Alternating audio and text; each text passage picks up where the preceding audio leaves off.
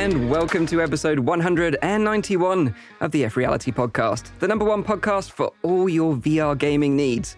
We've got a jam-packed show for you today, so strap in for the long haul, as we're going to be talking about Mercenaries mode coming to Resident Evil 4 VR, Blade and Sorcery just got mod support on Quest, Hitman 3 is coming to PC VR and adding motion controller support, we discuss our thoughts on Meta's crazy-looking haptic gloves, Rowdy gives you his top VR picks from the Steam Autumn Sale, and to round up the show, Zim's got some releases for you to look forward to coming soon. But for now, let me introduce you to the team and find out what's been their highlight of the past couple of weeks, and feel free to let us know what you've been playing in the chat so we can read out some of your highlights too. First up, he's the Belgian-Canadian crossover we never knew we needed. He did a great job as the temporary host on the last podcast. It's the one and only, it's Rowdy Guy. How you doing, man?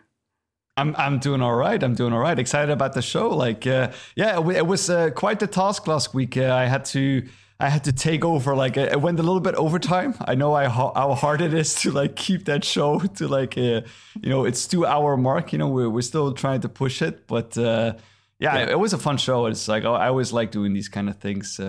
But yeah, I've been great. We've had our first little bit of snow here over in Canada. I am planning on going back to Belgium soon. I don't know if it's the ideal time because everything there is back into lockdown as well. Wow. So I do hope I get to see my parents, for the first time in almost 2 years again. So that'd be kind of nice. But no, I've been great for the rest though. Yeah, I've been really, really, really, really well. And it's the Steam VR sale season, right? Mm. Yeah, so I have a multitude of highlights actually. I just wanted to bring a few of them up because we all know that Demio is on sale, right? Demio is on sale in the Steam Autumn Sale. You can now get it for 20% off, which is kind of nice. It's still one of the better games that released in the past year, so I would definitely pick that one up. Yeah, that one. Now I want to make one thing clear to you guys though. These are my favorite picks. These are not per se my favorite games that I would play. Because, I have a very particular kind of style. I mostly play Pavlov. This worries me now. This worries me now what kind of content you're going to be sharing here. Yeah, we all know what Steam looks like at the moment in terms of the VR category, but go on, carry on. Okay. Well, these are just games that I think that, if you haven't bought them yet, you should really buy them now. And also, I always think you need to get the most bang for your buck.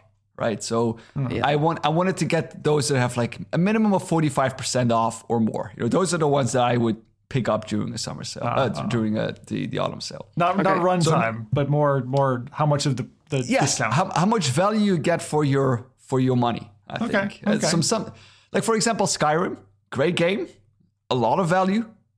It's a good discount, but the game is old. Everyone has played it. Wow. You played it on iOS. You played it on... I literally saw Zim's heart break as you said that just now. I'm going to kill him. So I am going to kill him. I'm trying to prepare you there. I'm not going to list Skyrim. However, I am listing on number 5, No Man's Sky, which in my opinion is still, I think, the best VR ported game that you can pick up. Currently 50% off. 50% off, so down from $59.99 all the way to $29.99.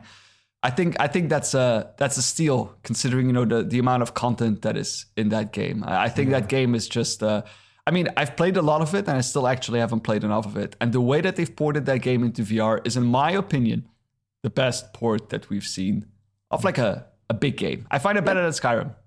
Sorry. It's fair. Yeah, I agree. He's absolutely wrong, but it's okay. He's allowed to be wrong.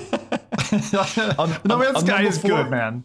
Yeah, No Man's Sky is great. It's so expansive is the main thing. It's just you can. If you're going for value, you get a lot of hours out of that, and they're still putting massive patches every quarter out. It's crazy. Yeah. Good pick. So on number 4, I have a game that I've bought at full price. I believe that was back then at $59.99. Also a VR game, and it's Star Wars Squadrons. It's currently at $14.79. Wow, that's good. So that's down 63% from the price that was last listed was $39.99. And there's, it's not my personal favorite VR game, but for $15 or less than $15, it's kind of a steal. It's there's so much. There's single player content. There's great multiplayer content. Visuals are great. Integration with VR is great if you have a HOTAS or something like that. It's a great game. Exactly. You get to live out your dream, every kid's dream of sitting in your own X-Wing. Like, enough said. Amazing. I was really impressed with the fact that it's so canon. You just are dropped into the Star Wars universe in such a wonderful way, and it's not like they overblew it or anything. The real sad thing for me is I paid full price for that, and I might have played like 4 or 5 campaign missions, and then I just moved on, and I need to go back to that. So thank you for the reminder there, Rowdy. Yeah. And then the third one is, I mean, this is definitely going to be a little bit controversial because there's going to be a lot of people who don't like this. You either love this or you hate this. It's Trover Saves the Universe. I love that game.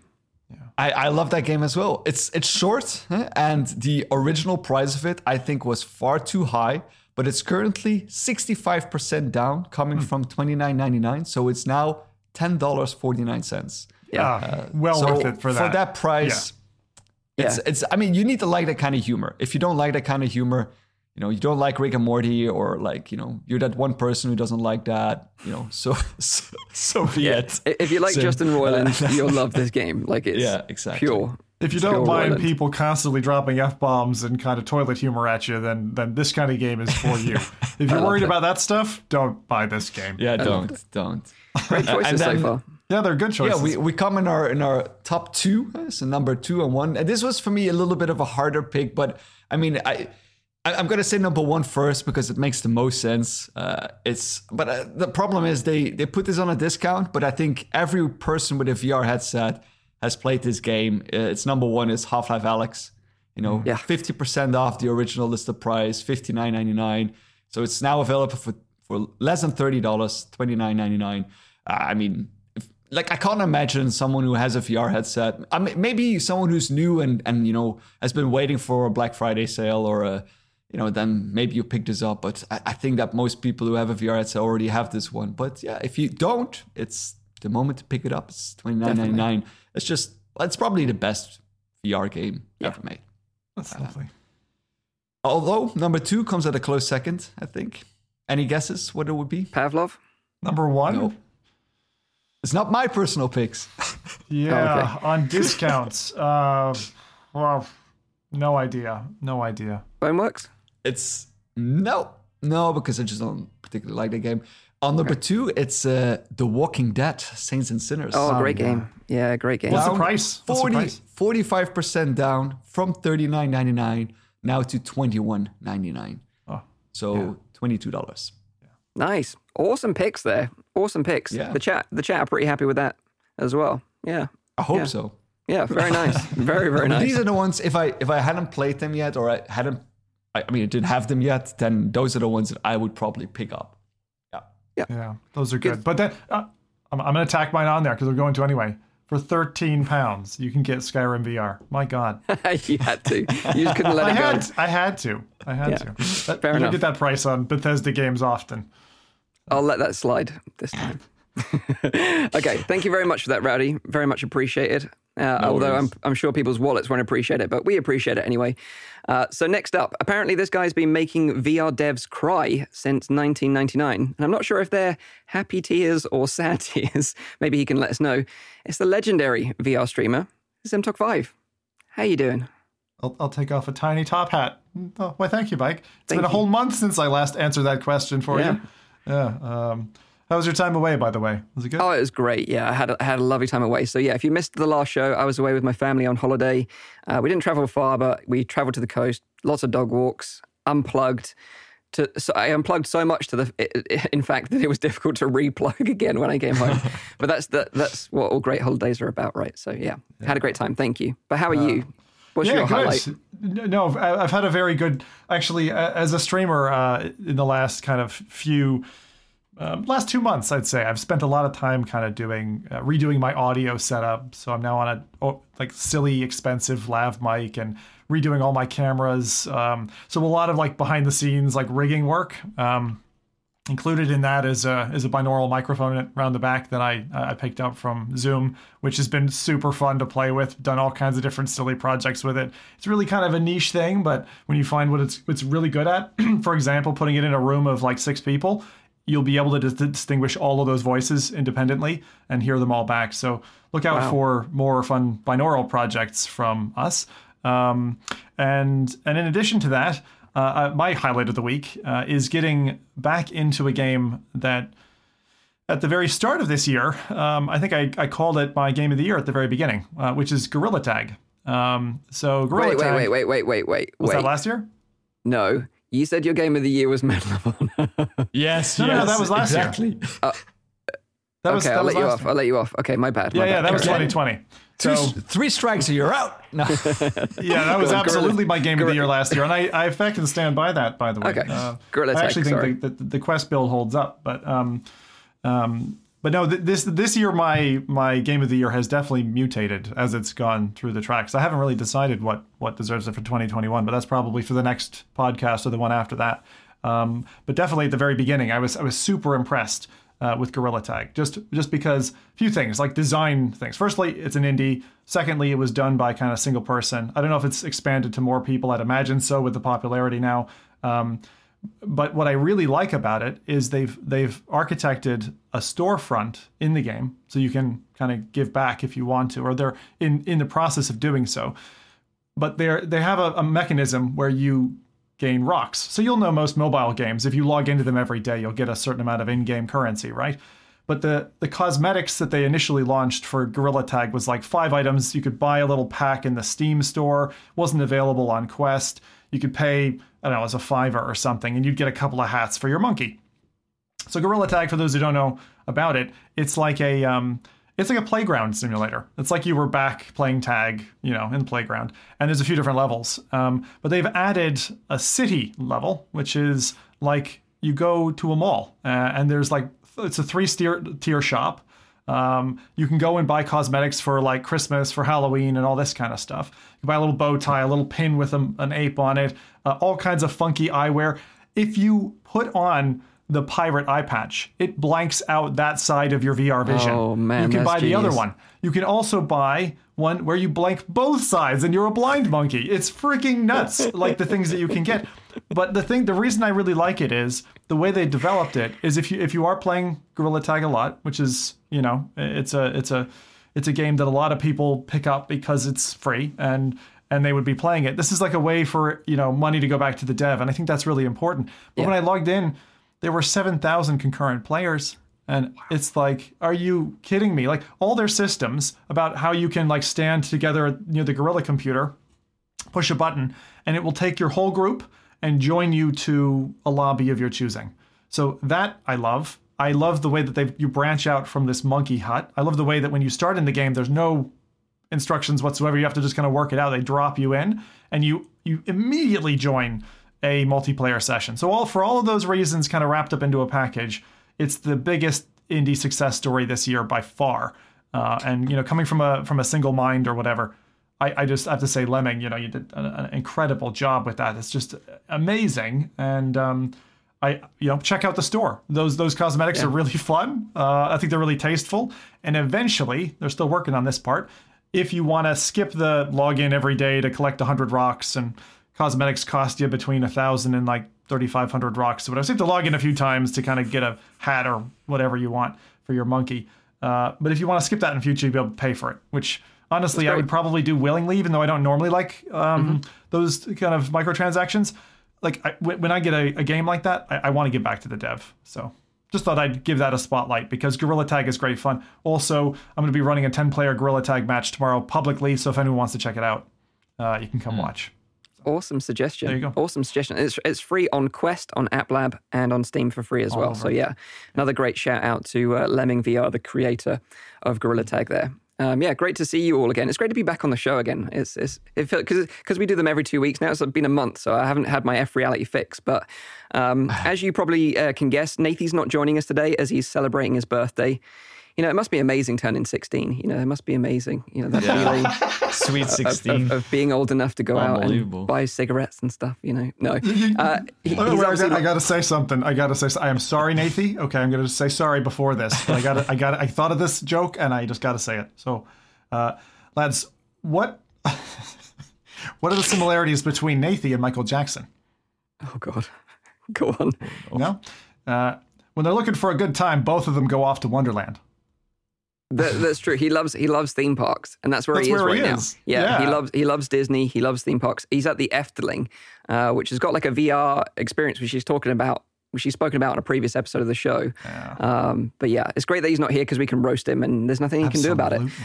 Also, if you can correctly guess his age in the chat, I've got a little thing here for you. So I can't even correctly guess his age. I have no idea. I will reward anyone that guesses his age correctly in the chat with a free key to Windlands 2 on PSVR. So if you've got a PSVR and you can guess his age, then I can give you a free key. But yeah, he'll be back on the next show. Obviously, my name's Mike, host of the show. Obviously, I wasn't here on the last show, so I've got a few things to catch up with. I've been playing tons of VR stuff, though. Medal of Honor, Return to Rapture, which is a mod for Half-Life Alyx. Really great. They've got part 2 coming soon. After the Fall, Blade and Sorcery, tons of stuff. But the thing I want to sort of highlight is a book that I read whilst I was away. Although I say it's a book, it's more of a graphic novel. And this is it right here. It's called The Electric State, and it's by Simon Stallenhag. It's kind of like a short story set in like a post-apocalyptic late 90s about a young girl and her little robot sidekick who kind of travel across America. And humanity has become like completely addicted to this like kind of virtual reality system called Center, which has completely like destroyed and melted their minds. And I just want to show you one bit of artwork from the book because it is incredible. I don't know if you can see that. Yeah. Is it like a guy, like a payphone kiosk headset thing, and he's kind of like stuck in there on his own and the streets are empty. It's the artwork is incredible, as you can see. It's very bleak, but beautiful at the same time. How is the, like, can you like maybe flick through a couple of the pages just to show like how the story is told? So yeah, it's quite short. Wow. So this is another great picture. I see. Yeah. So little bits of text, but mainly, with the artwork next to it. Mainly artwork. Yeah. So that's why I say it's graphic novel. Wow. Probably take you about an hour, 2 hours to read through it. But it's if you like stuff like Black Mirror and you're into VR, then you'll like this. It's kind of dystopian, a bit bleak, but like I say, very beautiful at the same time. There's also rumors that this book is going to actually be adapted to a movie because Universal bought the rights to this a while ago because it's been out since 2018. And apparently the Russo brothers are on board to direct this new movie. They're famous for like the Avengers and Captain America movies. And Simon Stallenhag, his previous work, or actually the work that followed on from this was called Tales from the Loop, and that was adapted to a TV show by Amazon. And I spoke about that on the show because I thought it was a really great show. So yeah, it'd be interesting to see if this Electric State gets adapted to a movie in the future. But yeah, I'd highly recommend it. If you're someone like me that's quite hard to buy for at Christmas, then this might be a nice stocking filler for you from your family or whatever for Christmas. So one to keep an eye on. That's the Electric State. Yeah. Nice. Awesome. So what about the chat? Loads of guesses about Nathy's age. 42. Same age as Macaulay Culkin. Yeah. He's like the Benjamin Button of VR. Yeah, and tons of suggestions of what people have been playing as well. We didn't read those out, but yeah, Mighty Quinn playing Lone Echo 2, Fabster, Resident Evil 4, Pete Shirley, Demio, 11 Table Tennis, and a bunch of tabletop board games, Serpo, Gorilla Tag, Medal of Honor. Yeah, so everyone's been getting in amongst it with the VR content over the past couple of weeks, which is pretty cool. If one of you are right, I will double check because I'm not actually sure of his age myself. I will go back afterwards and I will email you, and you can get a key for Windlands 2 on PSVR. This is I gotta say, any ladies listening, right? This is a typical guy thing, right? Like two ladies, they're definitely gonna know, I think, each other's ages. They're gonna know their birthdays. They're gonna give presents. Like two guys, we're useless. Yeah. But yeah, happy birthday, Nathy, if you're listening or watching. So before we get into the news, we have two new sponsors this week. Our first is our friends over at Resolution Games with one of our favorite VR games, Demio, which Rowdy mentioned, obviously, as part of the Steam sale. And also, if you didn't know, don't take our word on it that it's a fantastic game because it also won Best Game Award at the VR Awards last week. So I think, Congrats. everyone around. Well deserved. Yeah. Well deserved. And there is also, I mean, I think it's probably worth reminding that the Steam VR Game of the Year award is also like pending out there. I just saw them post on their socials today. So if you like Demio, then go vote for them because this is one of those, as after Gorilla Tag later in the year, this dropped, and I was like, ooh, okay, that's now gazumped Gorilla Tag, and Demeo, honestly, right now is probably my game of the year. I haven't decided yet, but yeah, it's great. It's absolutely up there. If you're listening to us say Demeo and you have no idea what this game is all about, well, it's a turn-based tabletop co-op dungeon crawler where 4 players can venture out on a handful of challenging adventures together. Their third expansion is releasing on the 16th of December called Roots of Evil, which includes a whole new adventure, which we'll all have to play together, of course. And they've got a new character coming called the Bard, which is awesome. The game is available on Quest, Rift, and Steam with cross-play support. And on top of this, the game will soon be getting a non-VR mode where flat-screen PC players will be able to join the fight alongside VR players, which is another awesome feature. We've added links to Demeo for Quest and Steam in the description below, so go and check it out and give them some love. Thanks to Resolution Games. I believe that the discount is ending on the 30th of November, right? So if you want to pick that up, you need to be rather quick. Be quick, and that's on Steam. Yeah, I'm not sure on Quest. No. Very good. Yeah. So that's our sponsor this week. So let's get into the news. First bit of news this week is about Resident Evil 4 VR. Pretty fantastic game. I absolutely loved it. I know we were kind of a little bit divided on the show on previous episodes when we talked about it when it just released. But Jason Rubin actually shared on Twitter this week saying that Resident Evil 4 VR is officially the fastest selling app in the history of the Quest, which is incredibly impressive. Yeah. I think a lot of this success is obviously due to the game being a great game even before it was ported to VR. You know, it was one of the most highest rated games of all time. But also, Nathy rightly pointed this out on Twitter, and that is that Oculus/Meta promoted the crap out of this game. They posted a total of 17 separate videos of Resident Evil 4 on their YouTube channel. I saw ads for this game everywhere when it launched. And poor Lone Echo 2 and Medal of Honor, in comparison, only got 3 videos on their YouTube channel. So they really did promote it. They're obviously very proud of it, which they should be, because it's a great game. But yeah, what you were a bit on the edge about this one, right, Rowdy? Yeah, I haven't picked it up either. Again, it's just not. I mean, first of all, it's not really my kind of thing. I'm not really a horror fan. Yeah. And some of the integrations, like I highlighted last time, I just don't think they're that well done. I like to see new titles and I like to see new things. And I understand that this is done because it drives hype and it drives attention to VR. And maybe that's what VR needs. I don't know. But from a personal perspective, it's just not something that I'm looking forward to. I think that's exactly why this pitch, this approach, and why all the marketing dollars still make sense in 2021. It's a little sad to think that getting on the gravy train of VR, back in 2014, like now we're still having to introduce VR to people, and there's still a lot of people who've never tried a headset or, done I do think this is the best way of doing it, though, with familiar titles. Yeah, it is. Just what I'm a little bit scared of is that titles like Lone Echo 2 that haven't performed, nearly as well as Resident Evil 4 are now going to be set like, it's better to invest more money in bringing these old ports rather than investing money into what, in my opinion, a brilliant title like Lone Echo. No, I do agree. Yeah. But I think to get the mainstream audience in, we do need those familiar titles. Like a Call of Duty, for example, would be a real banger. And it's a shame Medal of Honor didn't really hit home as hard, but a Call of Duty would absolutely nail it. But going back to Resident Evil 4, there's one thing about this port that didn't sort of make it into the VR mode, the VR port, and that is the Mercenaries mode, the Ada assignment, and the Separate Ways content. There was 3 additional sort of modes that didn't make it into this port. The Ada assignment and Separate Ways, you play as Ada Wong, who is a character that you meet in the game. You play sort of like a parallel adventure as her, running aside Leon's story. Are these from the original game and got cut? Yes. They weren't DLC. They weren't something you would pay for in addition back in the day? They weren't in the original game as far as I'm aware, but all subsequent later ports had this content included for free. Right. But obviously they were absent in this VR port. But Oculus and Meta stated that this week that Mercenaries mode will be coming next year as a free update to the game. So if you're not familiar with the Mercenaries mode, it was present in Resident Evil 4, 3, 5, 6, and Resident Evil Village. And this mode is kind of unlocked by completing the campaign. So once you finish the game, you get this Mercenaries mode. It's essentially like a speedrun mode.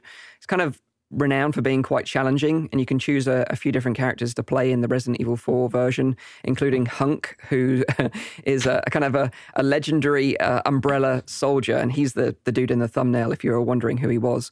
But basically you have a time limit to kill as many enemies as possible and to get a high score, and you also get bonus points for killing combos, and you can also collect additional time to sort of stretch it out longer.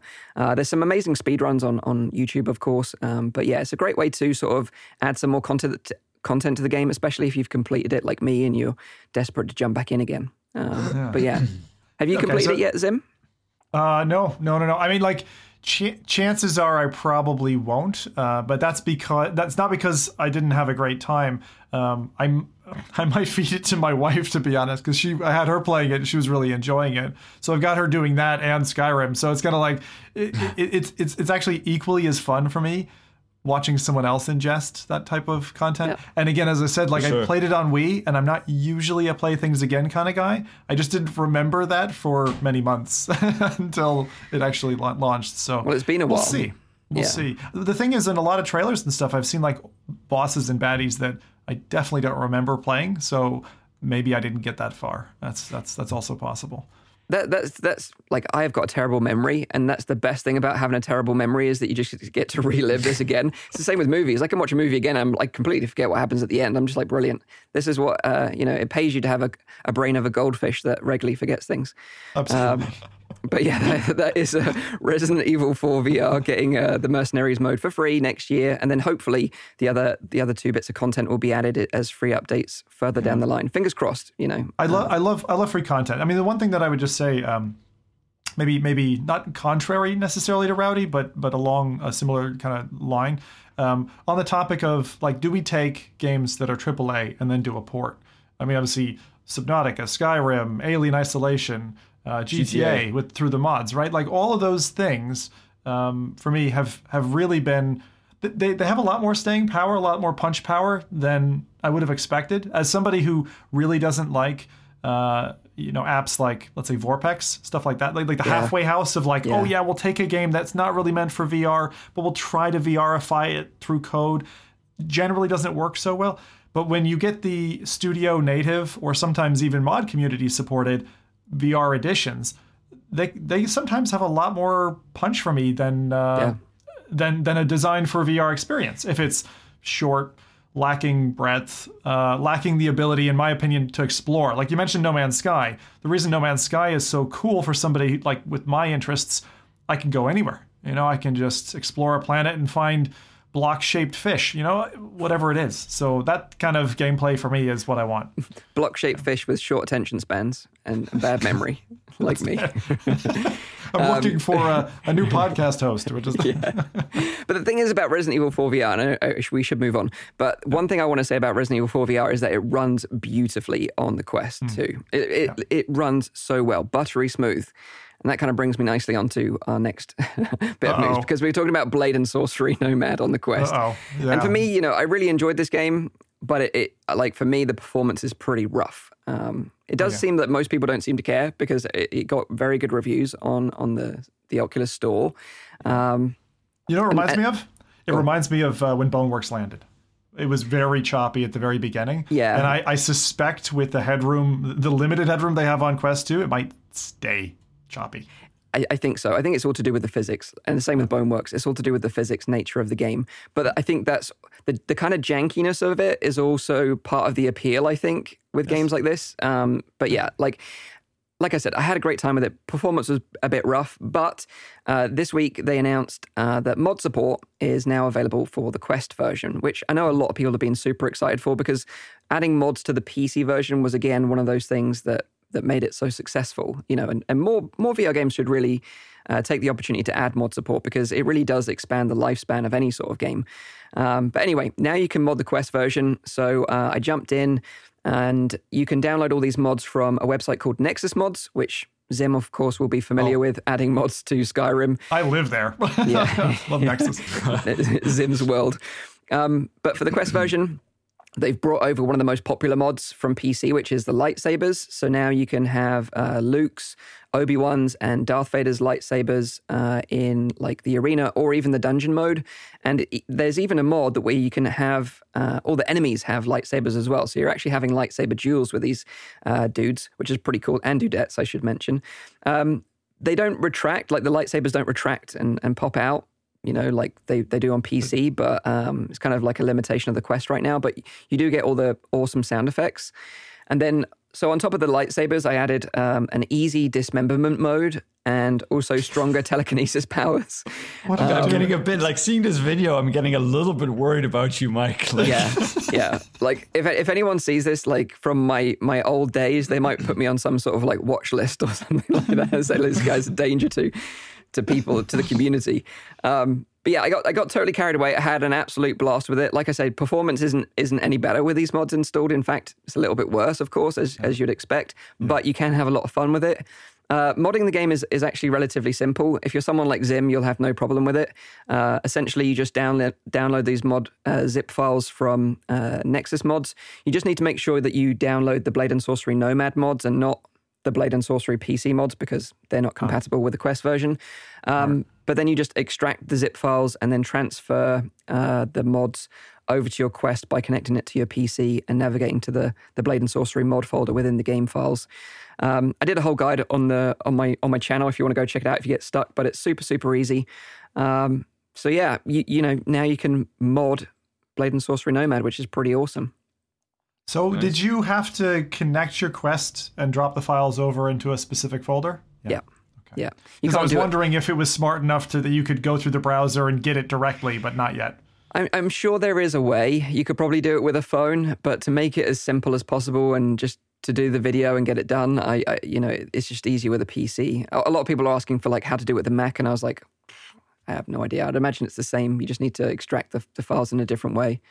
This is a very Zim thing, but I saw you in Nexus go to the slow download because you obviously use the free version. I'm like a lifetime subscription. So trust me, that fast download is wonderful. Yeah, I'm sure. For files like this, it doesn't They're matter, super small anyway. Yeah, exactly. They're tiny. But bearing in mind, like mod support has only been available for, 3 days now? There's already like a massive list of mods available already. So, you know, there's tons of stuff over there to enjoy. New arenas, more blood, everything you can imagine is there. So, yeah, if you're interested and you love Blade and Sorcery, go check it out.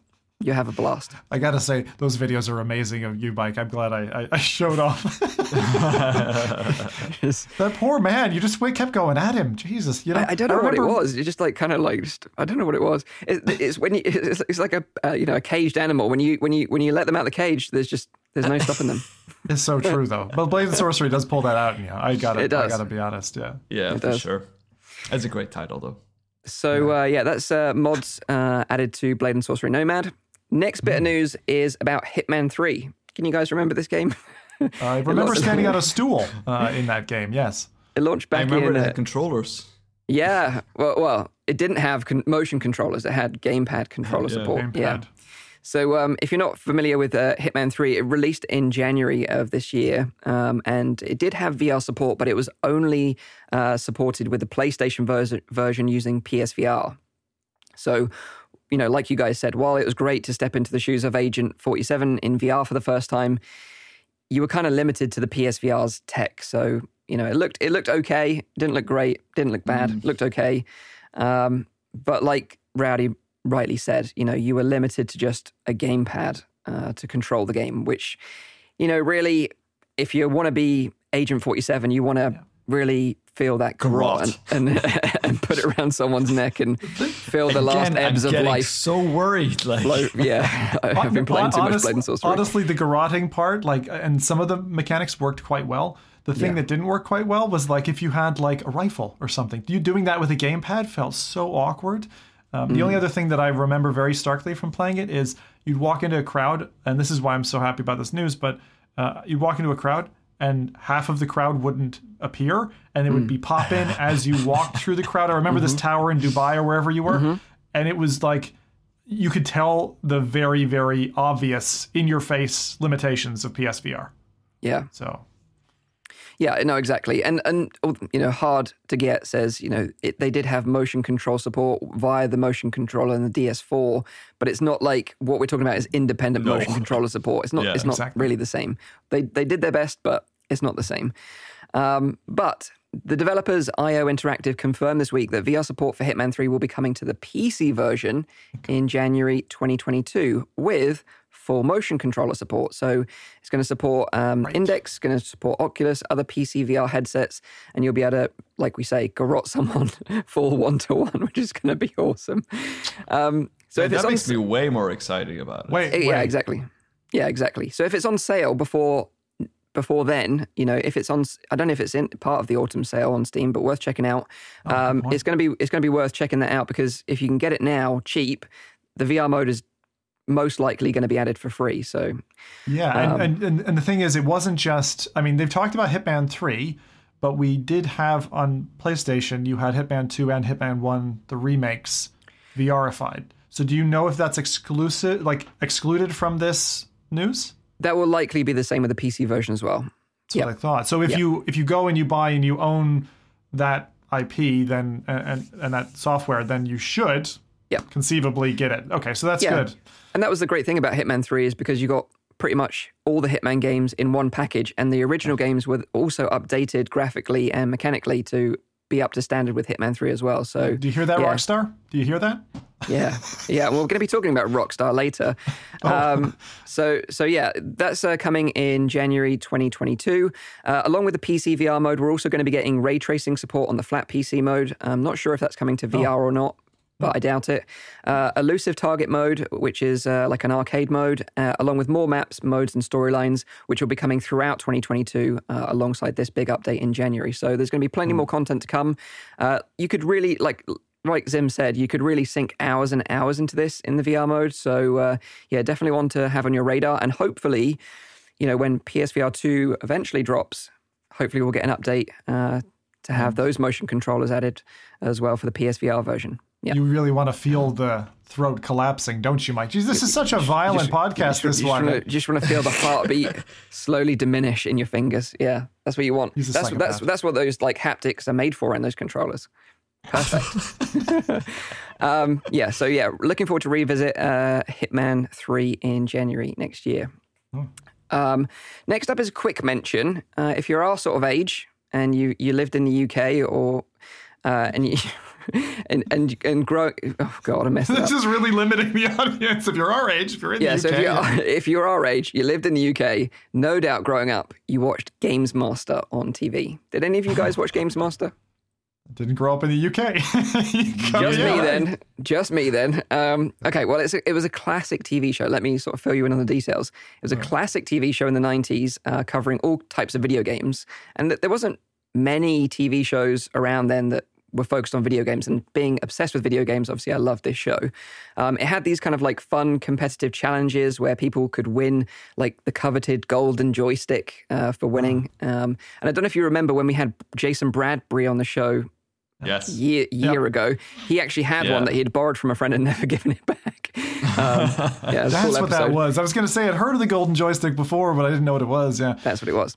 But the other thing was, which was amazing, was you could ring in to the show and get tips from the games master himself if you were stuck in your favorite games. And of course, this was before the days of everyone having access to the internet and being able to Google the solution yourself. So I'm feeling super old now. That was wait a second. Was that wasn't like a freebie? That was a charged line. That was a business thing, right? Totally, yeah. Right? I don't know if you remember, but Nintendo actually had an official Nintendo hotline. Oh yeah, yes. That used to charge £1.50 a minute or something ridiculous. So you'd be stuck in Jabu Jabu's belly in Ocarina of Time, and you'd be on the line, and your mum would be screaming at you Mike, get off the freaking phone. You're causing us a fortune. I'm look, I need to find out how to get out of his belly. Deal with it. There were very few avenues to that information. You either bought a tips guide, right? Those books that you'd a tome of knowledge, or you'd be talking to your schoolmates, on the schoolyard, that type of thing. If there were other gamers, or if you were just the only lone nerd, then you were out of that. Or you were racking up bracket up the telephone charges, Yeah, exactly. calling these high premium lines, you know? Or you It's could funny to think all those businesses are bankrupt right now, right? Because of the internet. Yeah, but well, they probably retired and now they're just sitting on an island somewhere living out the rest of their days. But yeah, There's other telephone services I'm sure they could have just pivoted towards. they branched into other businesses. Yeah. So yeah, the other way you could do is you could bring up Games Master, and the Games Master himself would give you the solution, right? Well, the show is now back in the UK, and it aired its very first episode on Channel 4's E4 last week with brand new hosts, and now Trevor McDonald is the new Games Master. So Trevor McDonald, if you don't know him, he was like iconic news presenter, now stepping into the shoes of the Games Master. Wow. And what I was surprised about with this show, and this is kind of why I'm bringing it up on the show, not just because I love it, but because it's actually sponsored by Meta. The whole show is sponsored by them. Seriously? Yeah, the whole thing. So it actually featured a VR spot where a guy was trying to, do this like competitive thing with VR, and he was trying to get a full combo in Beat Saber's Escape on Expert Plus mode. Oh God! So there was that a little must have been a mess. Well, he actually did it. And he did it. And if you have questions about the game, do you need to go make a Facebook account and then reach out to them and contact them on Facebook Messenger or like? Quite possibly, yes. But the cool thing is, because it is sponsored by Meta Quest, I'd imagine it's going to have a regular VR segment each week. Yeah, so if you are in the UK, it's probably worth tuning into if you're a VR fan, or if you're outside of the UK and you just wonder what the hell we're talking about, you can actually watch it on YouTube. If you Google Games Master, it'll probably come up as the first search result, but it's on E4's YouTube channel. So yeah. Go check it out. But yeah, it was quite surprising that the whole show is sponsored by MetaQuest, like every episode of this series. Yeah. The funny thing that I find is like having grown up in the US and then lived for the last like 16 years over here in Europe between Ireland and the UK. There's such like a subculture. It's so insulated. It's almost like the gamers Atlantis, right? Because it's English speaking. Because generally, this pocket of gamers has the thing. But you have your own shows, your own magazines, your own TV serials, all that kind of stuff that's totally different to what was there in the States. It's like a little cornucopia. So almost every single recommendation that you've given on the show, Mike, I've tried it out, whatever it is, because it's just like a background that I don't have. And it's funny because every time I tap into it, you find all these people who treat it like it's just known. But there's definitely millions of people who have no idea. We have the same thing in Belgium that it's like we also had, it wasn't called Games Master, but it was a similar kind of show with a similar kind of concept. I think it was called Gunk TV. I think that's how it was called. But yeah, like I assume like every country has their own little kind of thing. It's just, the UK and the US have such a big scene around that. And it's English, of course, so they have a bigger audience. So yeah, but yeah. But it didn't feel big at the time. Like, that's the whole point, like here, right? Is that, like, in the 90s, if you were into this kind of stuff, it was very niche. It didn't get mainstream. And anytime there was something lifted to mainstream, it was like, it was like something special. Totally. So, a bit like how we grab onto mainstream stuff with VR now, cool. It's the same thing, almost. Exactly the same thing, yeah. But there's a couple of people in the chat that obviously I hit the nostalgia button for, because Nimzo recognizes it, and also Watto UK said Dominic Diamond. He was one of the old hosts. So yeah, well done, Watto, for remembering. Yeah, so Games Master is back. Go check it out. Next, bit of news. This is the big one. This is one everyone was buzzing about and going insane about. And this was Meta showing off their new haptic glove prototypes from their Reality Labs division. This is pretty cool, actually. They're obviously big believers that haptics will be critical in the coming human-computer interaction revolution of AR and VR and the metaverse combined, right? And they think touching and feeling the metaverse is a key to that. So their goal is to develop lightweight, stylish, comfortable, and affordable haptic gloves that can provide a range of complex and nuanced sensations such as pressure, texture, vibration, all to create the effect of feeling a virtual object with your hands in a virtual world, in the metaverse, right? So the key to achieving this goal, they say, is replacing traditional vibration motors and actuators found in many of the current haptic gloves that are on the market right now. So, like I've tried the Dexmo gloves, Nathan's tried out a bunch of gloves from like Manus and like Sense gloves and all those different companies. They all tend to have like big chunky motors in them or actuators that kind of restrict the movement of your fingers, and everyone gets really concerned that they're going to break your fingers off. Yeah, the finger breakers, right? Yeah. The finger breakers, yeah. They could never actually break your fingers, but yeah, a lot of people get concerned about that, and maybe rightly so. But what Meta are doing, they're going down a different route. So they're going in favor of soft robotics and microfluidics technology, which are commonly used in prosthetic limbs, actually. It's kind of interesting tech. And they're also pioneering a lot of this stuff themselves. But they wanted to share, what they've been working on, get people hyped about the future of the metaverse, especially with the name change recently, a lot of people not in the VR bubble are talking about the metaverse, and I think this is another big hype thing for them to get excited about. Physical interaction in the metaverse is going to be huge. It's actually an old schoolmate of mine who works on this exact project. Oh, really? He works on the fluid actuators of at Meta? Facebook Reality. Oh, Meta, nice. yeah. Oh, awesome. Cool. Well, props to him. Looks like his hard work is paying off. But more on that later, because there's a little bit of a caveat to this. Yeah. But yeah, the glove prototypes that they showed, they kind of look something straight out of Ready Player One. So if you're an audio listener, to kind of describe them, they're sort of gloves that you obviously slip on, but they have an array of small kind of bubbles in them, I would say, like little air pockets that can either fill with fluid or air to simulate the feeling of touch and also to restrict finger movement. And as we know, of course, Zim and I are huge haptic fans, with vests and like the Pro Tube, Force Tube, recoil gun stock. Adding any sort of form of haptics to any VR experience, even if it's a small amount of haptics, really does add a lot of immersion to the experience. Just want to feel anything, Mike.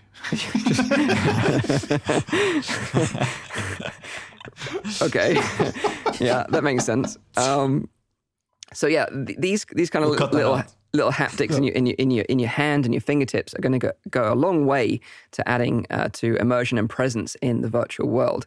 They kind of shared a few short little clips, so I would urge you to go and check them out. But one of them is a girl using the Rift S, RIP, to interact with a small sort of wooden block in VR, which she can pick up, and you can see that her hands are being physically restricted by the microfluidic technology, which is kind of cool, which gives you the sensation of actually picking up the block and having that resistance on your fingers. In another clip, she's interacting with a guy who's also wearing the glove prototype. So both of them are in VR, and they're kind of shaking hands and fist bumping and then playing thumb war, which is pretty cool.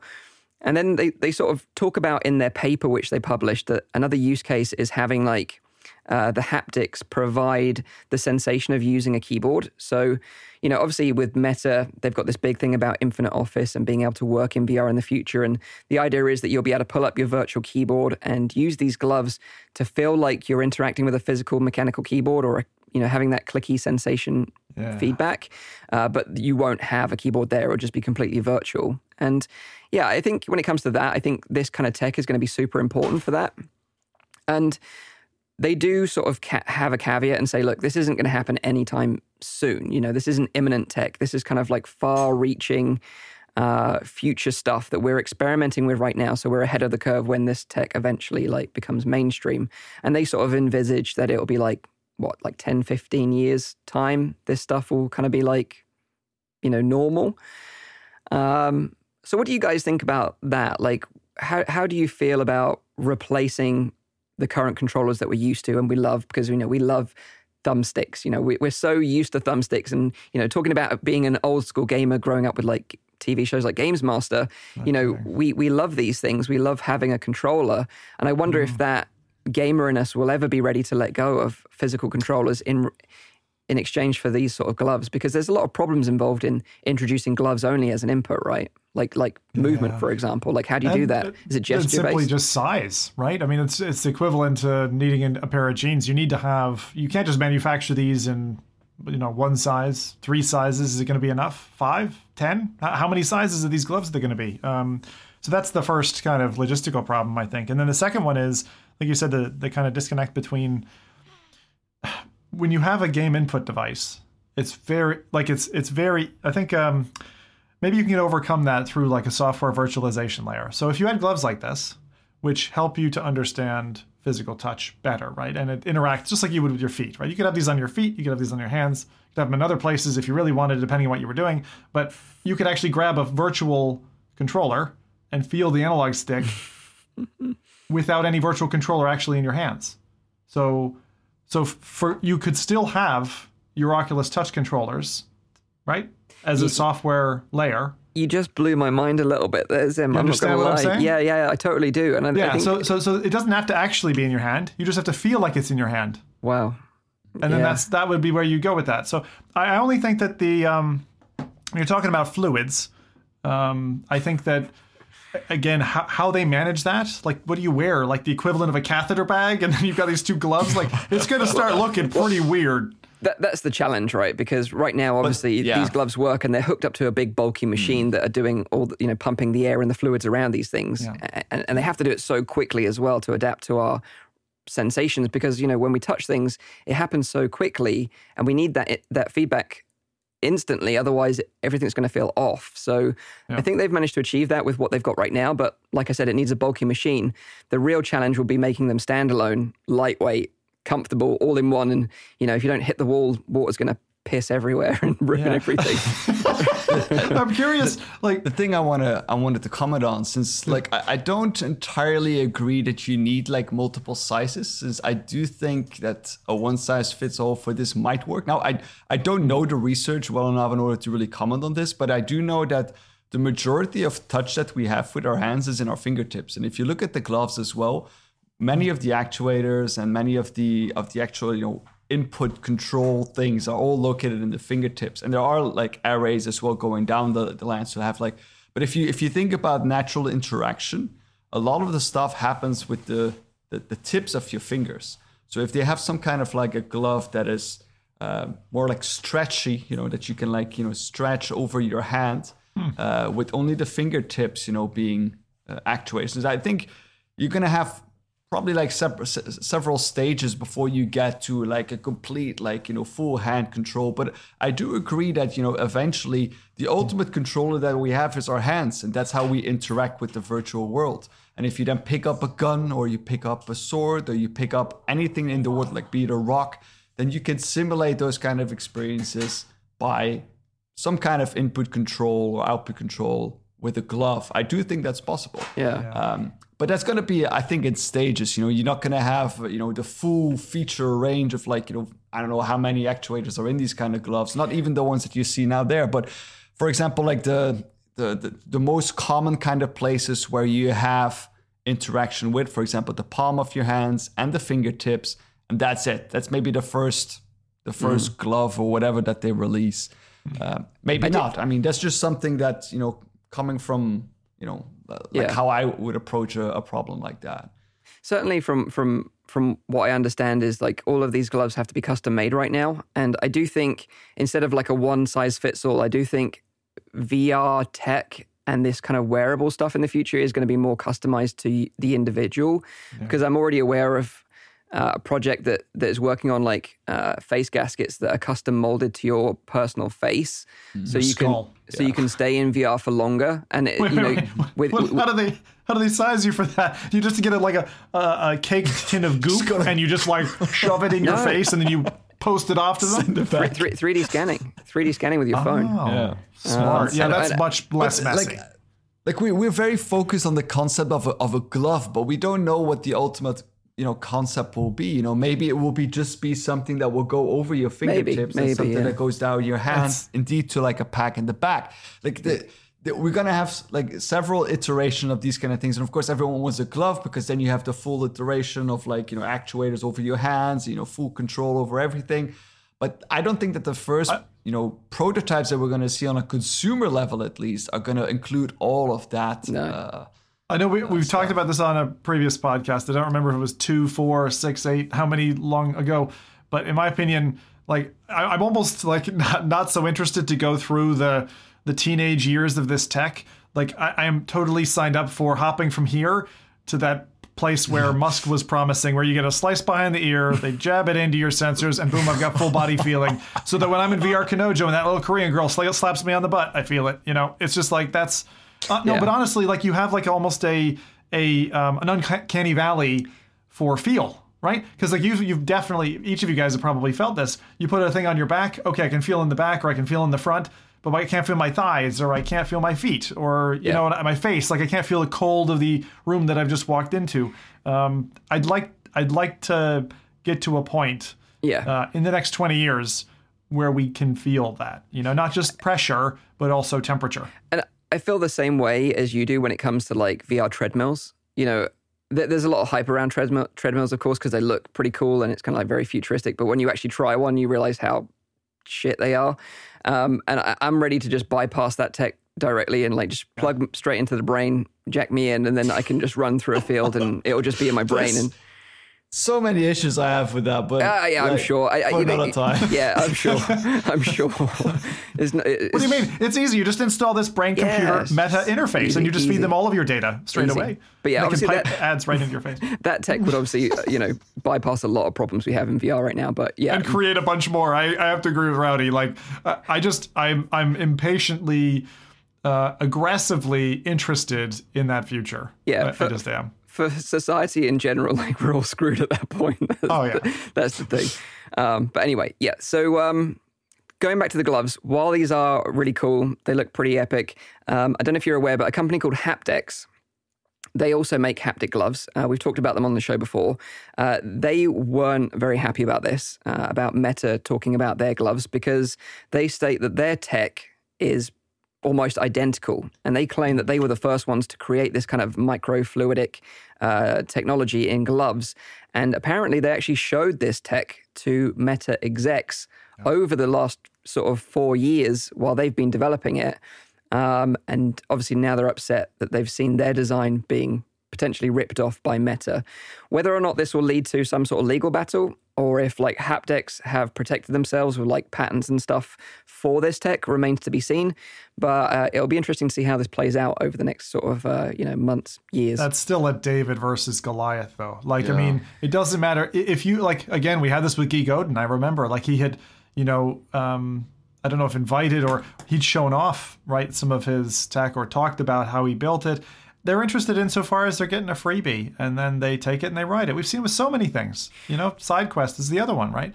An App Lab. I mean, that transformation is just in Facebook's DNA. And, the rebranding of Meta doesn't change that. And I'm absolutely not surprised by this story. But does it mean in the end that they won't benefit more than Hapdex from the tech and from what they're developing? They are putting money into it. They are hiring people. They are putting brain power into it. It's not like they're not working towards it. But are they shortcutting? If we, the past says they are. Now, business is cutthroat. It pretty much always has been. And so I think you have to be very careful if you're going to start playing with a big corporate and showing any of your IP to them, whether it's software or hardware. Just be careful what you share, because we saw that. I remember we saw that with the acquisition of by Amazon of Twitch. Like early on, Google basically came in. Twitch opened their books, showed them how to do it, and then Google said, well, I'm not buying. I'm going to go make my own platform. Same thing. Big companies do this. So be careful. And then, probably don't get into a legal battle afterwards, because if you win, it's going to cost you. That recent series on Netflix, right, with Google Maps. I haven't seen that. I haven't seen that either. You haven't seen it yet? No, what is this about? It's basically a German company that originally developed, the concept of Google Maps. And they showed it to a developer that then got hired by Google to implement the exact same system. And they never won the legal battle, even after years and years and years. I do look even at the whole Carmack thing, right? Back at the early days of Oculus, right? Knowing how to implement, bringing in the VR tech over. Exactly. And Google did the exact same thing about promising that they would buy. But then when it actually, the papers were on the table, they just said, oh, yeah, we're not going to buy. And they implemented their own. It's snaky, but Maps. It's business. I hope it doesn't happen. I hope Hapdex do get some, something out of this. They put a lot of the work in. They showed it to them. They deserve the credit. They deserve the money. So fingers crossed. I'm hoping they get something out of it. But yeah, these sort of haptic gloves, obviously in the pipeline, long way off yet, 10 to 15 years. But it'll be interesting to see how this sort of this argument plays out with Hapdex. But we'll obviously keep you updated as well. The other side of that, the other flip of that coin is open source or non walled garden solutions still have value. there is an open source VR glove project, actually. I think it's called by Lucid VR. If you Google it, they reckon it's like $20 worth of parts, and you can assemble your own Steam VR compatible haptic glove that offers like resistance. It's pretty rudimentary with 3D printed parts, but yeah, go check out. I think it's by Lucid VR. Go and check it out. Budget finger snappers, then. Budget finger snappers. That's the one. Yeah. So that's VR haptic gloves from Meta. Yeah. Possibly by Haptex, but from Meta. So the final bit of news this week is about Grand Theft Auto's Definitive Edition on PC. If you've been anywhere near sort of traditional gaming news over the past couple of weeks, you've seen the dumpster fire that is Grand Theft Auto Definitive Edition. It's a bit of a mess, apparently, by all accounts. And as we know, during Oculus Connect. Oh, sorry, I mean Facebook. No, not Meta Connect. Sorry, we're getting it. We're getting there. Hey. The Zuck himself announced that GTA San Andreas was obviously coming to the Quest, which rightly so got everyone hyped, including myself. But the PC community were kind of a bit upset because, once again, they were kind of left out in the dark because it seems that GTA San Andreas is only going to come to the Quest. It's not going to come to the Rift platform. Yeah. However, last week we did have a glimmer of hope as a fellow called Ben Turpin on Twitter shared his discovery of a VR mode found in the GTA Definitive Edition. And this was reported on widely by the gaming media as a kind of like an unfinished VR mode that was found in the game. And essentially what it was that if you used a debug mod, you could activate a first-person mode using the input GTA.VR_1. And it would happen. And I was like, holy crap, this is freaking amazing. Like, I'm going to be jumping into Vice City and San Andreas on PC in VR, I couldn't hit the buy button quick enough, even though I knew the game was completely trash. So I installed it, tried this mod, entered the debug string, had a VR headset connected. Nothing happens. So unfortunately, the display was completely black still. It doesn't trigger any sort of VR mode. It is literally just a rough, flat screen first-person mode. That is it. So I was like, oh, okay, well, maybe, it just needs a little bit of work from the community. Like maybe the modding community might be able to fix this. So I reached out to Luke Ross, who made the incredible Grand Theft Auto 5 VR mod and also the Red Dead Redemption 2 VR mod. And I kind of shared the details with him.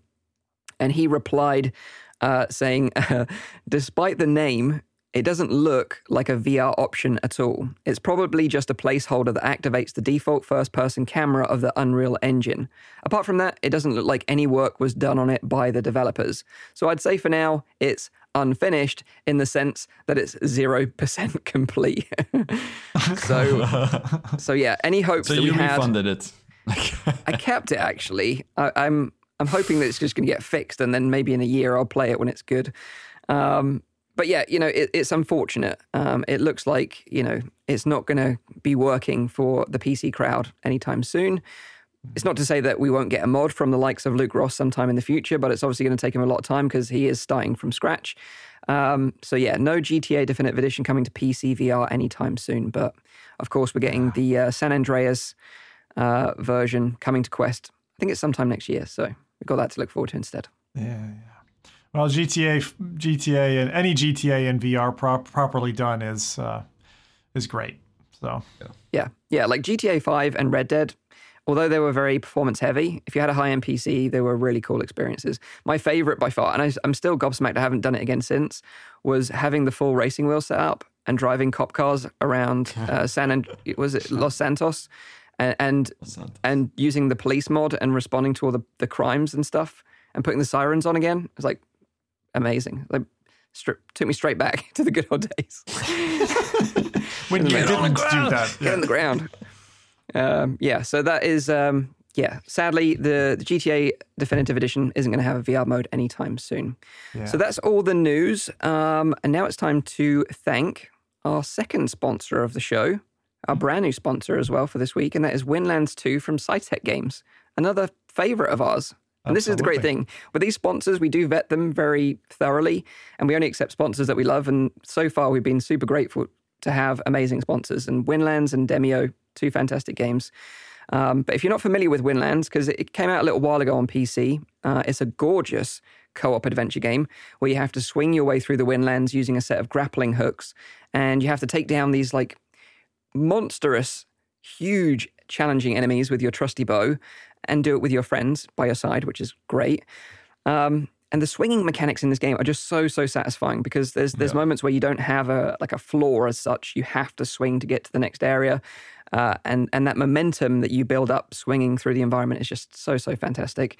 Like I said, it's been out on PC for a while, but Windlands 2 has just been released for PSVR via the PlayStation Store, or you can grab the physical version, which has just been released in conjunction with Perp Games. They've got a boxed edition.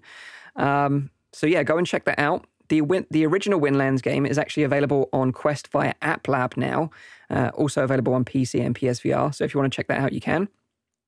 The sequel, Windlands 2, is available. That plays very well, by the way. The Windlands on App Lab is fantastic. I went through like 3 of the levels in it, and it's beautiful. Nice. And it's got a bunch of really positive reviews on App Lab for people who are like, I saw this before, didn't get a chance to play it, so glad it's out again. I think it suits Quest perfectly because there's no cable, so you can spin around, and it's running great frame rate, all that kind of stuff. So both of these titles, I mean, if you really want kind of a bit of escapism, Windlands 2 is a little bit more action adventure, and obviously it's got the multiplayer aspect, which is fantastic. I'm hearing a lot of very positive reception, more than I was expecting, actually, from the PlayStation VR community and the creators there. Really enjoying it. So such a colorful, enjoyable game. But that first one is like, it's the perfect Zen, game. It really is. That's something I wanted to say as well, is that, both, even though it's Windlands and Windlands 2, they're both fairly different games in the way that they play. Like, it's not like if you need to get Windlands 2 in order to get an upgrade over like Windlands, because I think you can have both of them, and they are very separate kind of games. Even though they share the same title, they both have great swinging mechanics, but the gameplay feels different. Yeah, totally. Yeah. Well, Windlands 2, like I said, is now available on PC and PSVR. No Quest version yet for Windlands 2, but we'll keep our fingers and toes crossed for that in the future. We've added links to both Windlands, the original, and the sequel on all platforms in the description below if you want to go and check it out. So thanks to SciTech Games for sponsoring the show. We love you very much. Yeah. Now it's time to hand over the reins to Zim for this week's top picks of content coming in the next couple of weeks. And then we've got some good stuff to look forward to, actually. I'm excited. Yeah, there's a fair amount actually landing. So let's go ahead and jump into it. The first one is an old friend, actually, an old friend of ours, and some of you will recognize his furry little face. I'll just tell you a little bit about this. Lucky's Tale has landed on Quest 2 as of the 18th of November, which I think no one expected for it to come back after his foray in Flatland. So let me tell you about this. So playing as former Oculus CEO Palmer Luckey, you zip up into a bright orange furry outfit, and you take down naughty corporate lawyer bees in a rich and joyous world that starkly contrasts with their own depressing and dirty existence. Not really, but... so this is Lucky Swifttail. I didn't know he had a surname, actually. So Lucky Swifttail is Lucky Swifttail is a brave fox on a quest to save his friend Piggy from the monstrously tentacled Glorp. You'll run, jump, and this is a 3D platformer in VR. So one of the original experiences from Rift is now available. Yeah. Now it's interesting that this is another Quest 2 exclusive. It's kind of surprised me again, but they're obviously pushing right before the holiday season a lot of games like this. So like Mike, you were talking about remasters. This remaster includes a few changes. So one of the changes is lighting, rendering, audio, optimizations for performance, specifically on Quest 2, a refined and updated model. In fact, having hopped into the game, Lucky he looks kind of odd to me, having played the original game. There's just like parts that I'm like, you're like in higher def, slightly different character model, like different face. I experienced this only before in Skyrim, where I accidentally updated the character model of one of my followers, and I was like, you look different. So Lucky it's not as, looks different. Not as stark as Sonic the Hedgehog when they made the original trailer. Yeah, that was a bit of a heart stopper. So it's not that bad. It's not that bad. It's very gentle update that they've made to him. But I think if you haven't played a third person platformer in VR, Lucky's Tale, which is the price of this, is about $20, £15. Fair price for what you get in the game. It's relatively short. I remember between being like 4 and 6 hours or something like that. And it's not as much character, I'd say. Lucky doesn't have as much character as like a Mario in the Super Mario series. But it's a decent platformer. So if you haven't played around with Lucky yet, then zip up that bright bushy suit and hop on in. Yeah, what I love about it, and I played the Quest port as well recently because, like you, I was a big fan of it. Well, the thing is, that was one of the only games that you could actually play when you bought a CV1. There was very limited content back then. Yeah, so it was one of the games that everyone played if you bought a CV1 when it originally shipped, because it didn't ship with any motion controllers. It only shipped with an Xbox control pad, right? Yeah. So Lucky's Tale was one of the few games that you could play. But what they did well in the port is, that transfers very well, is when you go down like a little pipe into like a little underground section, the 3D there is just so well done. Everything just feels really like, like it's come to life and it's vibrant and it's popping, and it looks great. Those little like 3D dioramas underground, they look phenomenal. So yeah, it's very cool. Whenever I think about Lucky, I can't but think about our favorite hedgehog friend who had a birthday. Trying to remember his name now. You guys remember? So that Carmack remastered it. Henry. I don't know why Henry hasn't featured in a game. I think he should be Oculus IP, or Meta IP. But I would really be interested to play a game as Henry because he has such character and class. Like. Forget Lucky. Let's have Henry. That's the next side character. Henry's Tale. That's it would be great if they paired them both up and you had a co-op experience or something like that for the families next Christmas. Go on Meta, Oculus, Facebook. Yeah. Listen up. There you go. Nice. So that's the second one. I've got a couple of mentions coming up, but I'll mention another game, which we touched on just briefly earlier. So After the Fall. I already covered this by accident a couple podcasts ago. Mike, that must have felt like that was just hilarious. Yesterday. Yeah, absolutely. So, and I did it again today. December 9th, we've got After the Fall kind of landing. So this is from the creators Vertigo behind Arizona Sunshine. It's it's meant to be an intense, epic co-op game. I think one of the headline features for me, having seen the rundown, not just that it's in this snowy kind of world packed with zombies, but the idea of customizable weaponry, being able to crew up in a very Left 4 Dead style, but then being able to go head-to-head 4v4 is a pretty cool feature that I wasn't expecting. So those things sound pretty neat. So if you want to run around in icy Los Angeles, After the Fall is definitely one that you can tell the community is hyped for.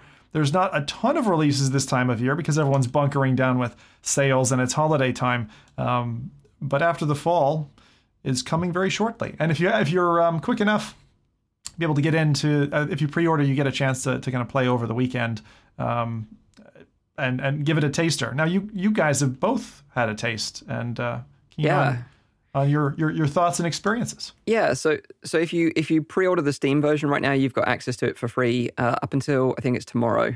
So you really need to get in there quick.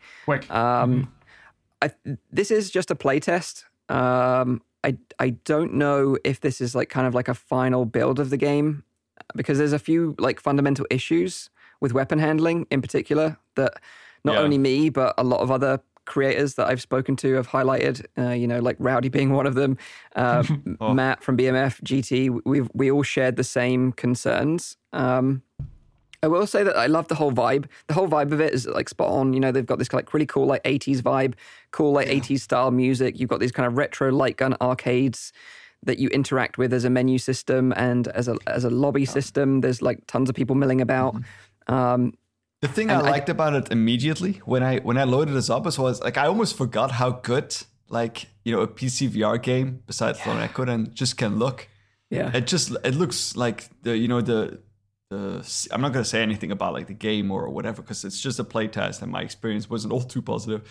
But like when you get into that first environment already, like how well the environment is laid out, and the detail of it, the interaction with the environment, I think is really, really well done. It feels a bit like refreshing, having played like so many Quest titles. Yeah. To then have something that looks just so good on a PC VR title.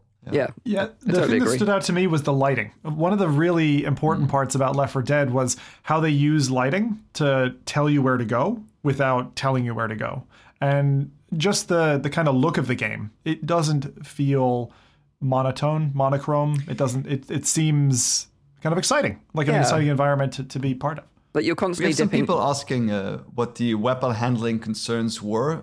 I'll just give my experience really quickly. Is that I am not able to I didn't get through the tutorial because I got so frustrated by it. But it's like when I grab my pistol in my right hand and I bring my left hand close to it to aim to support at something, it. yeah, it automatically switches to my left hand. Yeah. And if I you have like a manual reload feature and an easy reload feature, but the manual reload feature, for me at least, like I can barely use it because every time I bring my left hand to to cock the gun, it switches to my left hand, which is in these kind of situations when there's a lot of enemies coming, it's not something you really want happening. Yeah. But I mean, that was my experience. I don't know if it's. I played it on the Oculus Quest 2. Yeah. With a link cable connected to it. So I don't know why that is happening. Also, I didn't have a lot of battery. I don't know if that had anything to do with it. But No. Those things that you mentioned are exactly the same thing that everyone's highlighting at the moment. Same experience with me. Like you say, you've got two options to reload: an auto reload where you just eject the mag and bring the gun to your chest, and it auto reloads it, which is like Arizona Sunshine. Or you have manual reload where you have to physically slot in the mag. But the problem is the mag's location, you can't actually fully insert the mag without your controllers colliding. It just doesn't feel good. And again, like I had the same problem with you. Like there is a mechanic to use a supporting hand to aim correctly, which cups the bottom of the gun. But as soon as you press it incorrectly, it automatically moves the gun to your left hand. And the same with pulling the slide back when you reload, it automatically jumped to my left hand. So I had the same issues. Yeah, we have Elnar VR saying that if you turn off sticky grip, that issue should be gone. Right. So that's something that, I mean, I haven't really gotten to the point that I got like a menu option system because I think that's even further down. But that's probably something that I can try. Yeah. Sorry, is sticky grip an option in the game, or is this something more platform level? It's option in the game, I'd imagine. But the problem was I couldn't yeah. find like an options menu anywhere because also I couldn't find an option to turn on smooth turning.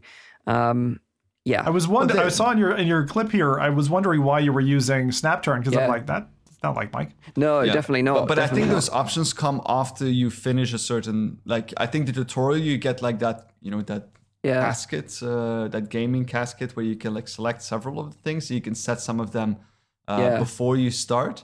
But I think once you get through the tutorial, you just get like an invite menu as well and like an option menu.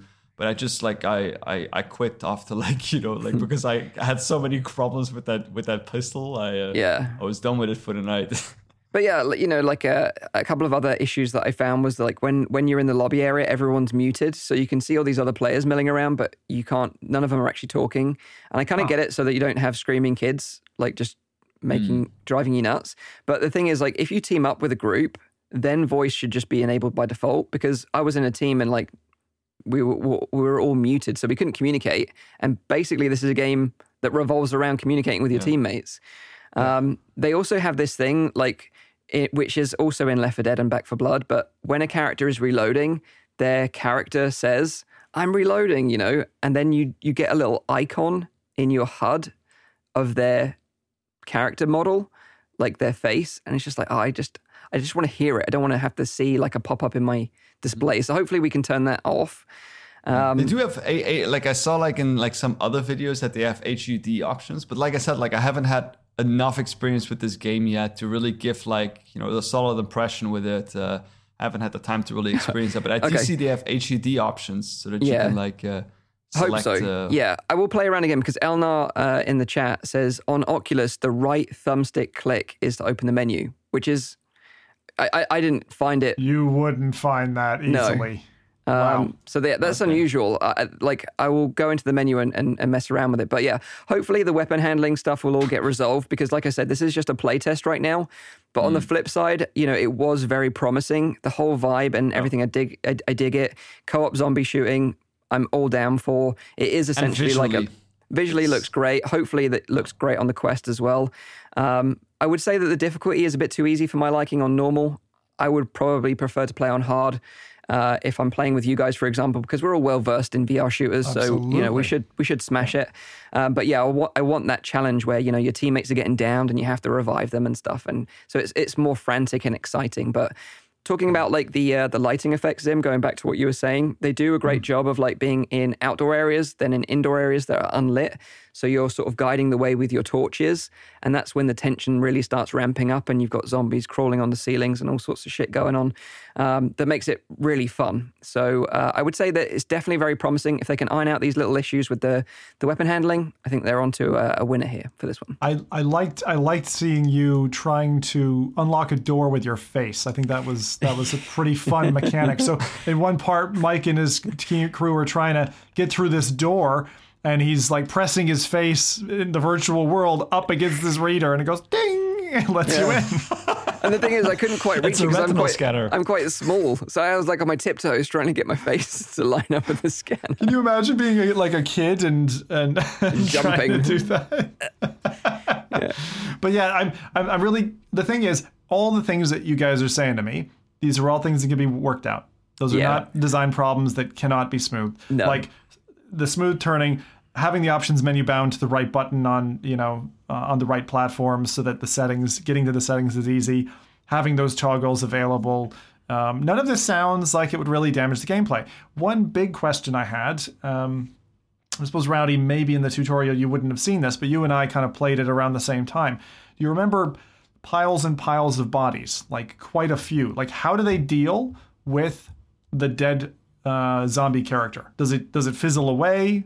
If you have 20, bodies on the ground, does it stay or does it go away? How does that work? You guys? I think they go away, but the blood remains. So, like, I think if you look from the gameplay that I posted, there was tons of blood all over the snow, for example, but the bodies themselves have actually disappeared, I think. I figured they would have to do that. Yeah, it's a small shame, but I haven't seen a game yet that's been able to tackle like many entities. It's funny when you mentioned it, I was like, I didn't even think about that, but it makes sense that they would disappear because I just remember there being a lot of blood everywhere and not seeing bodies. Yeah, it does seem to be there's some kind of a timed. PD and Elnar, they stay though. So watch the gameplay. Yeah. Play the gameplay back. Let's see. I'm watching it. I'm not seeing them dissolve because in a lot of games they'll do that cheat. The thing is, when I played this preview, whatever, 1 or 2, I suppose 2 years ago, there were literally probably 30 to 40 zombies in a pile in front of me, and it was very exciting to have that in VR. And so if they have found a way to keep it, I mean, the corpses seem to be on the the ground from what we're seeing in the video. So I stand corrected. Let's see. There's got to be a memory limit like to a that, goldfish. That's a good point. Yeah, you're following it through. So I've got a couple of other things. Sure. Unless you guys had any other points you wanted to mention, or no. You good? Yep. All right. So we'll play this at some point. F Reality, you'll probably do this at some point, and they might even do that live. So keep your eyes peeled. Okay. So a couple of things. Bit of news. I was scrolling through my Quest the other day, and I came across the title, and I was like, the heck is this? I didn't buy this game. Why is this in my library? So there's been a rebrand, and I wanted to tell you about it. So there's a game called Golf Plus, which is the rebrand and kind of amalgamation of a couple of different pieces of golfing games. So you might have heard of Pro Putt or Pro Putt by Top Golf, or however they had it labeled. So in an Oculus blog post on just recently, they mentioned about this, and they said that Golf Plus is a new name that better represents the commitment to all the aspects of the game of golf, from mini golf and putting with Pro Putt to casually hitting shots with friends at Top Golf to a full course experience with real clubs, real courses, and real physics. And that's this package called Golf Plus. So they said, and this is from the 18th of November, so again, similar timing to Lucky's Tale. They said, today Golf Plus has launched a full course update, including a clubhouse, a driving range, and a practice area, an 18-hole oceanside course, Callaway clubs, multiplayer and difficulty settings for any skill level. There's a partnership with Wolf Creek Golf Course in Mesquite, Nevada, which means you can now play that epic, well-known golf course for $8. It's an in-app purchase. So I thought this was interesting, and you've got three kind of different pieces in a single package. If you have the original game, you've got the original game. You now have the option to buy some DLC with it. But just to compare or contrast against, let's say, my favorite golf game, which is Walkabout Mini Golf, who we've had on as a sponsor before, that's a 5-player game. This was, again, as I said, started its life as Pro Putt, which was another kind of putting experience, somewhat like mini golf, but I'll say like the grown-up, the adult version, because it was like a little bit more serious. But that's an 8-player game. So if you find that you happen to be in, I don't know, a family or a bunch of friends, and you're maxed out at 5, well, now you have an option with Golf Plus. And that surprised me, and I just wanted everyone else to kind of be, who was also surprised in their libraries. You now have a more fully featured game under a new title. So Golf Plus. There you go. Nice. Cool. So that is that one. Final little point, and this is, Mike, I think what you were talking about was... And simply because we did Virtual Cop for Mike, because he wasn't on the show, and we did that one last week. So this week... I did look into it, by the way. I did look into it. Yeah? Yeah. It looked pretty rough, though. It looked pretty bad. Probably. Very simple, right? Yeah. A very simple New Zealand cop thing. Check next week, or last week's, 2 weeks ago's episode, if you want to learn more about New Zealand's foray into VR and want to be a New Zealander cop.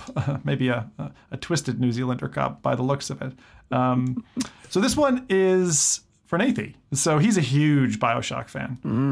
And Half-Life Alyx, again, he's a huge fan of that. So naturally, Return to Rapture, which released some time ago, was a BioShock mod with a whole bunch of different assets that you could experience from the BioShock universe.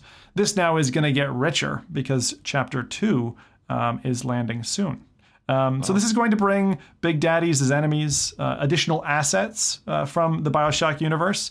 What I don't have is a release date. So unless, Mike, you know that, just tell us a little bit about playing the original. Yeah, so I was contacted by the developers of it, and they were like, hey, we're working on this part 2. I didn't even know it was in the works. And I was like, oh, this looks great. And then they shared the trailer, and it had like proper BioShock weapons. So they'd replaced actually like the Half-Life weapons with BioShock weapons. They had plasmids, they had BioShock enemies like the splicers and stuff. And I was like, oh, this looks really cool. And they were like, yeah, it's going to be releasing like any day now. This was like a week ago. It's been delayed because I think they've uploaded it to the Steam Workshop, but there's some bugs that they found in last-minute QA. So it's almost ready and is likely to drop imminently within the next 2 weeks, I would say. So keep your eye out for it. It's going to be free. Of course, if you want to support them, they're going to be providing PayPal or Patreon details so you can support them. But just like the first part, it's going to be like 8 to 10 hours worth of content. I'd never actually played Return to Rapture, so I thought I'd jump in and see what the original mod was like. And I have to say, it's freaking fantastic. Like, it's so well done. I was actually surprised because when I originally saw it, I was like, yeah, it's just like Half-Life Alyx, but like, in like a little BioShock skin. But it's actually much more than that. They've added their custom voice lines, a story. You have the Vita Chambers, where if you die, you respawn in the Vita Chambers and stuff like that. They've done a really amazing job with Return to Rapture. And that released like a year or so ago. And this one, they just say, is like phenomenal in comparison. So I've got real high hopes for this second part. And I think it's going to blow everyone away when it finally drops. That's nice. Yeah, that's amazing. Yeah. I love these projects. I absolutely love them. It looked a little bit complicated to install. Like you had to download like 8 maps separately as in your Steam library. So I just wanted to mention that in case people are thinking it's a one-click job. The new one is a one-click job. Ah, okay. So they found a way to package a little bit more smartly. But also what I will say is about the original, although it is in 8 parts that you have to download from the workshop, they do jump seamlessly through them.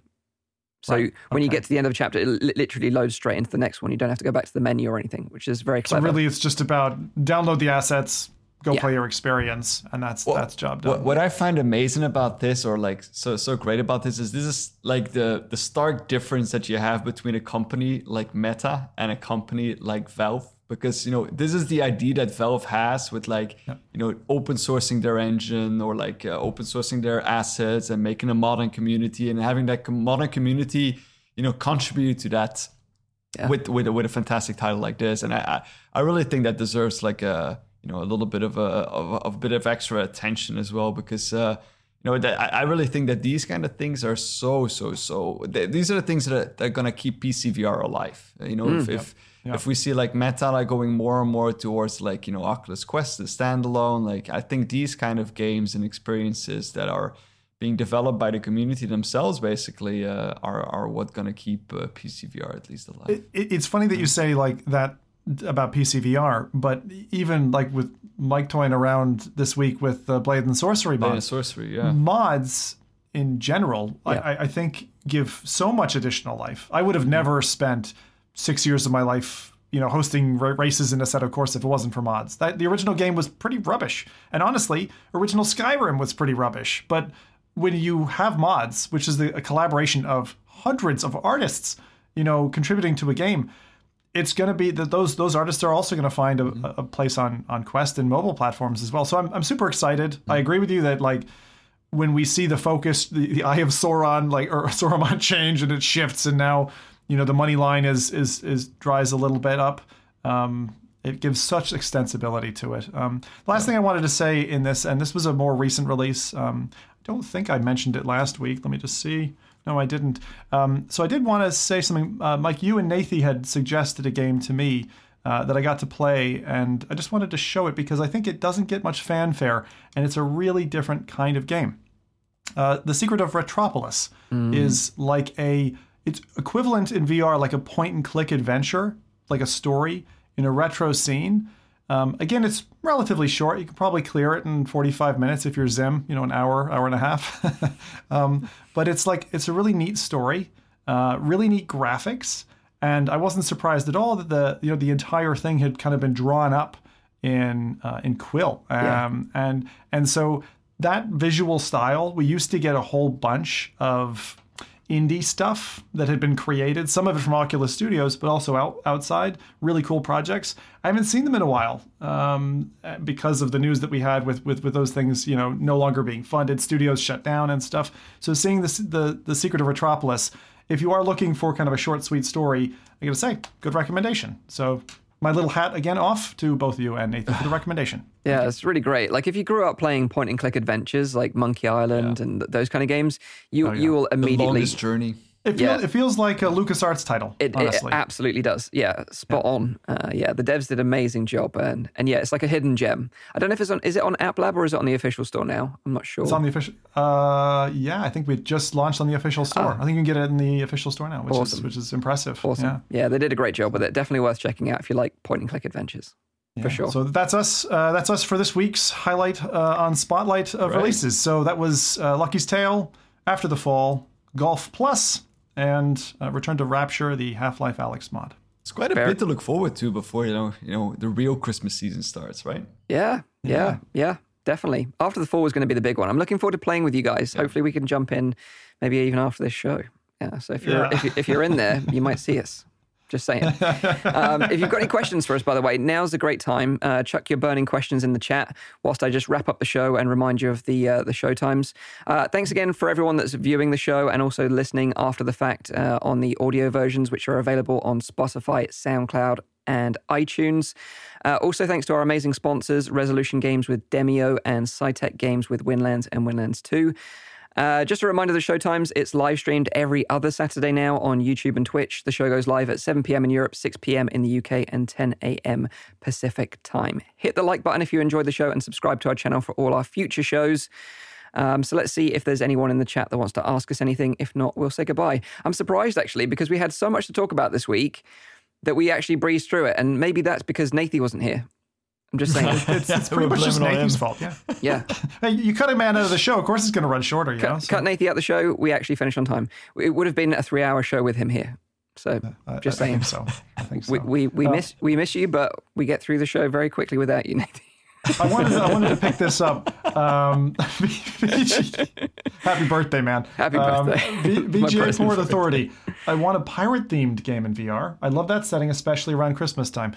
I wish we had Sea of Thieves VR. That's what I want. I want that so badly. Or even better, for me at least, Assassin's Creed Black Flag in VR. Oh. Yeah, good shout. Good shout. Well, maybe we'll get our maybe that's what they're developing. Eh? It's funny because you guys mentioned a mod that I got really excited about on the last show, and that was, is it Space Rock Galactic?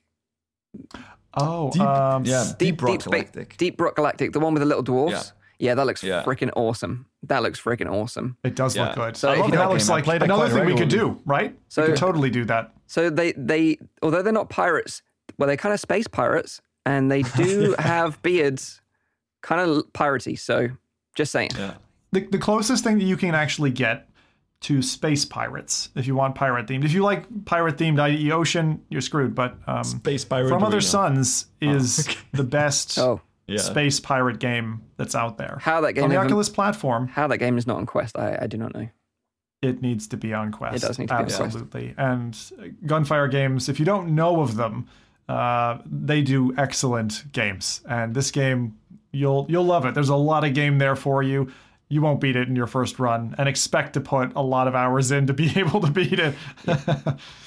Good suggestion from the chat, actually. Serpo asks, have we tried GTFO mod yet? Oh, not together. We haven't tried it together. I've tried it very briefly, but it was very early days of the mod, and from all I've heard, it's got much better since then. So maybe that's something we should revisit as a team, actually, and try that out. Yeah. That's a great, okay, excellent. We're just going to plan all of our shows from here until GTFO. Here until Christmas. Yeah. You can guess what that stands for. Yeah. Get the F reality out. There we go. What a way to end the show.